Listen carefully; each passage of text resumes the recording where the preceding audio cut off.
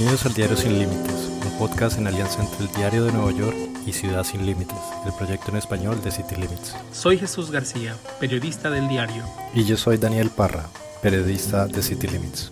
Los puertorriqueños son ciudadanos estadounidenses, pero su acceso a programas federales como la Asistencia Nutricional Suplementaria o SNAP, como más comúnmente se le conoce, ha estado restringido desde la década de 1980, cuando Estados Unidos redujo el gasto federal. Los residentes de Guam y las Islas Vírgenes, otros territorios de los Estados Unidos, pueden optar por SNAP, mientras que los puertorriqueños, junto a las personas de Samoa Americana y las Islas Marianas del Norte, están excluidos de este programa SNAP. En su lugar, en Puerto Rico, tienen un programa limitado que se llama Programa de Asistencia Nutricional. Así que para hablar sobre por qué es importante la inclusión de Puerto Rico, invitamos a Javier Balmaceda, analista político principal sobre Puerto Rico del Center on Budget and Policy Priority. Javier, ¿cómo estás? Bienvenido. Muy bien, hola Daniel, hola Jesús, de nada, un placer estar aquí en el programa con ustedes y gracias por la invitación. ¿Por qué no nos cuentas cuál es la diferencia entre SNAP y NAP, como para entender a qué se refieren los dos programas y cuáles son como los alcances de cada uno de estos programas? Puerto Rico, Samoa Americana y las Islas Marianas del Norte son tres de los 5 territorios habitados que tiene Estados Unidos, que en este momento no cuentan con acceso al programa de asistencia alimentaria que existe a nivel federal para todos los estados. Y esos 2 territorios que mencionaste tú, que son Guam y las Islas Vírgenes, por distintos motivos históricos, pero principalmente presupuestarios, a esos 3 territorios se los dejó fuera del programa federal y se les dio, en cambio, una asignación que aquí en el Congreso se le conoce como una asignación en bloque. Digamos, un mecanismo presupuestario donde se da una cantidad limitada de fondos para financiar un programa. En este caso se le dio una asignación en bloque para financiar el PAN en Puerto Rico, en Samoa Americana y en las Islas Marianas del Norte. Y ese programa, como es un financiamiento limitado, no puede entonces ofrecer los mismos criterios de beneficios y de elegibilidad que tiene el SNAP, que cuenta con mayores fondos y más dinero. Y de hecho el mecanismo de financiamiento que tiene SNAP es distinto porque funciona como un programa que se llama entitlement. Esa palabra no tiene mucha traducción al español, así que la voy a dejar en inglés, pero en definitiva, el entitlement significa que las personas que participan en el programa tienen derecho a todos los beneficios que hagan falta. Y por implicación, si la necesidad o la pobreza aumenta en Estados Unidos, ya sea por alguna crisis fiscal, financiera, por algún desastre natural que pueda haber, SNAP puede expandirse para aumentar el nivel de beneficios y atajar un poco la necesidad creciente que haya en alguna parte puntual de Estados Unidos. En el caso del PAN y en los 3 territorios que no tienen SNAP, como es una asignación limitada, entonces el programa no tiene esa capacidad, no tiene esa flexibilidad de expandirse para acoger toda la necesidad que hay. Y el problema de fondo es que en estos 3 territorios las tasas de pobreza son altísimas. Entonces la población que necesitaría tener todos los beneficios de SNAP no la tiene porque el dinero que envía el Congreso, el gobierno federal, no alcanza para cubrir todo eso. Entonces hay una crisis doble, digamos. Por un lado, los beneficios, que en el PAN son mucho menores que los beneficios que puede ofrecer SNAP. Y por otro lado, las personas que puedan ser elegibles porque no alcanza el dinero para acoger a todo el mundo en el programa. Entonces, estos programas en estos 3 territorios únicamente pueden darle cobertura a una población grande, es muy grande, pero no es la población completa a la que deberían darle los beneficios si tuvieran la misma cantidad de financiación que tiene SNAP en Estados Unidos. Estaría muy bien irnos un poquito hacia atrás para pensar que alguien no sabe qué es este programa. ¿Por qué es importante este programa de básicamente qué proporciona a la población? Una buena pregunta y el contexto histórico es importantísimo aquí. Lo que nosotros conocemos como SNAP hoy en todo Estados Unidos, anteriormente se llamaba el programa de estampillas, en realidad, los food stamps.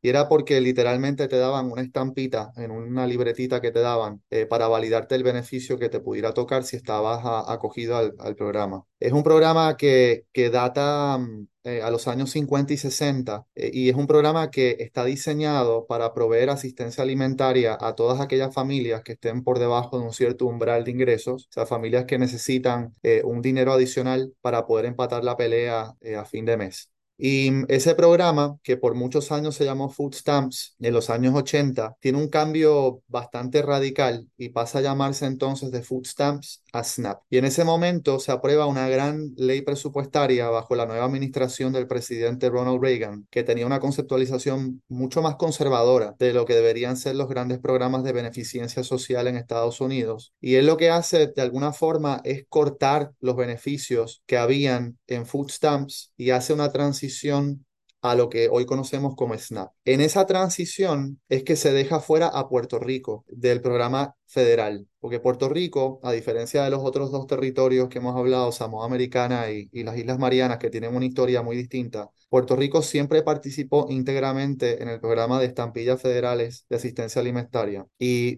a través de esa transición que se hizo a principios de los 80, a Puerto Rico se le excluye del programa, se le da una asignación en bloque y entonces se le da el programa del PAN, que es un programa mucho más limitado, un programa inferior. Y en ese momento el cálculo que hizo el Congreso, y hay que decirlo de esta forma porque realmente fue así, fue un cálculo muy maquiavélico y un cálculo racista y un cálculo realmente de desigualdad, en donde por ahorrar dinero se le da a Puerto Rico entonces un programa mucho más limitado, muy inferior de asistencia alimentaria. Y lo mismo ha ocurrido históricamente con ese programa en las Islas Marianas y también en Samoa Americana. Son territorios que adquieren acceso al programa luego de Puerto Rico, uno en los años 80 y otro ya a finales de los 90, pero también el negocio que hubo con el Congreso fue parecido. El Congreso entendió que no era necesario darle a estos dos territorios, Samoa Americana y las Islas Marianas, darles acceso íntegro al SNAP y que en vez de darles eso, les iba a dar entonces una versión muy limitada del programa que ahí también se llama PAN.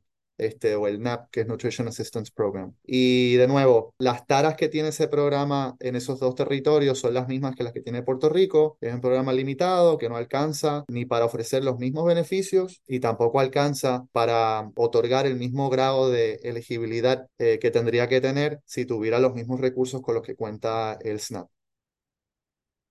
En alianza con City Limits y el Diario de Nueva York, Factchequeado te comenta sobre desinformaciones que afectan a hispanohablantes y comunidades latinas. Quédate y escucha, porque esto está factchequeado. Hola, soy Tamoa Calzadilla de Factchequeado. Vemos circular una narrativa desinformante sobre el TPS o estatus de protección temporal que recientemente fue extendido a casi 500,000 inmigrantes venezolanos. Pero te contamos que no, los inmigrantes beneficiados por el TPS no pueden registrarse para votar. El TPS no otorga la posibilidad de votar en las elecciones en Estados Unidos, porque para votar tienes que tener la ciudadanía estadounidense y además ser mayor de 18 años. Y el TPS no es una vía para la obtención de ciudadanía. Ni siquiera las personas con residencia permanente o green card pueden votar. Si alguien que no cumple estos requisitos se inscribe para votar, comete un delito federal. El TPS es una medida temporal que le permite a un inmigrante vivir y trabajar legalmente en Estados Unidos por un tiempo. Tienes todos los detalles en factchequeado.com y ya sabes, si te llega algo sospechoso, mándalo a nuestro WhatsApp, más 1-646-873-6087 y nosotros verificamos.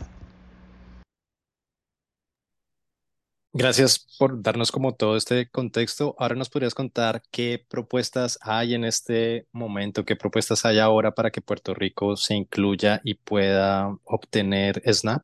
Efectivamente, hay una serie de propuestas que se han presentado en distintos años, y yo diría que en los últimos 5 años, particularmente 6 años, ha habido una campaña bastante férrea, una campaña muy animada de tratar de borrar esta desigualdad, esta disparidad que existe para los tres territorios que en este momento no pueden participar en SNAP. Se han presentado en los últimos 5 años una serie de proyectos legislativos. No voy a entrar en todos ellos porque realmente sería mucho detalle para el programa, pero lo que sí quiero recalcar es que sí, hay 3 o 4 proyectos que se han ido presentando en estos últimos 5 años. Cada uno de ellos sirve como un referente legislativo para hacer la transición y los 3 proyectos en este momento, si bien plantean mecanismos de transiciones distintas, los 3 apuntan a un mismo objetivo, que es que estos 3 territorios puedan participar íntegramente en SNAP y que ya no estén excluidos y con un programa que sea inferior al que tiene el resto de Estados Unidos. El tema es que a nivel político, el mejor vehículo en este momento para hacer la transición, se estima que es un vehículo muy conocido aquí en Estados Unidos que se llama el proyecto de ley agrícola. En inglés es el Farm Bill. Este es un proyecto importantísimo en Estados Unidos. Se aprueba una vez cada 5 años porque es un proyecto enorme, es un proyecto colosal. Y allí Estados Unidos pone todas las partidas presupuestarias importantes para todo lo que es la agricultura, el sector agropecuario del país. También van incluidas en ese proyecto todas las prioridades alimentarias que pueda tener el país. Van partidas y provisiones muy importantes también para lo que es SNAP, que es el programa del que estamos hablando ahora. Y por eso se entiende que ese proyecto sería el vehículo ejemplar, el vehículo ideal para que estos 3 territorios puedan hacer la transición al SNAP. Del dicho al hecho hay largo trecho. Y obviamente la negociación que ha habido ahora con el proyecto de ley agrícola, como la negociación que ha habido para todas las demás cosas presupuestarias, porque hoy estuvimos casi al borde de un cierre de gobierno. Entonces hay realmente, y lo tengo que decir con tristeza, pero con realismo, hay poca esperanza de que en este proyecto de ley agrícola que se tiene que aprobar ahora en el 2023, a más tardar 2024, se pueda incluir la transición al SNAP. Nosotros entendemos aquí en el instituto que es una responsabilidad del Congreso y del gobierno federal corregir esta desigualdad terrible que ha tenido, vergonzosa honestamente, que ha tenido con estos 3 territorios, y que cada día que pasa que ellos no corrijan esto, realmente es un daño enorme obviamente a la reputación del país, pero también un daño enorme a todas esas familias que dependen de estos programas y que no tienen las ayudas íntegras que deberían tener si tuvieran acceso al SNAP. Lo habíamos mencionado anteriormente, Puerto Rico, Samoa Americana y las Islas Marianas concentran los niveles más altos de pobreza en todo el país, por mucho. Por mucho. Y sin embargo, donde sería ideal que estos programas estuvieran mucho más presentes, son precisamente en estos territorios donde los programas de ayuda, de seguridad alimentaria, económica, sanitaria, es donde menos están presentes. Entonces, para nosotros, esto debería ser una súper urgencia de que el Congreso se mueva ahora ya en este proyecto de ley agrícola para aprobar la transición. Pero de nuevo, el panorama político es extremadamente complejo, está muy trancado y no sabemos si realmente en este proyecto se vaya a aprobar o no. Y el problema es que si no se aprueba, como esto se mueve cada 5 años, o sea, el bus sale una vez cada 5 años, lo terrible sería tener que esperar 5 años más para ver cuándo podemos atender esto de nuevo. Sería imperdonable, honestamente. No hay en el Congreso ninguna posibilidad. El proyecto no es bipartidista como tal. O sea, no hay ningún republicano que se esté sumando, porque bueno, tenemos varios demócratas, pero claramente, pero no hay republicanos que se estén sumando al plan. Bueno, el proyecto de ley agrícola tiene que ser bipartita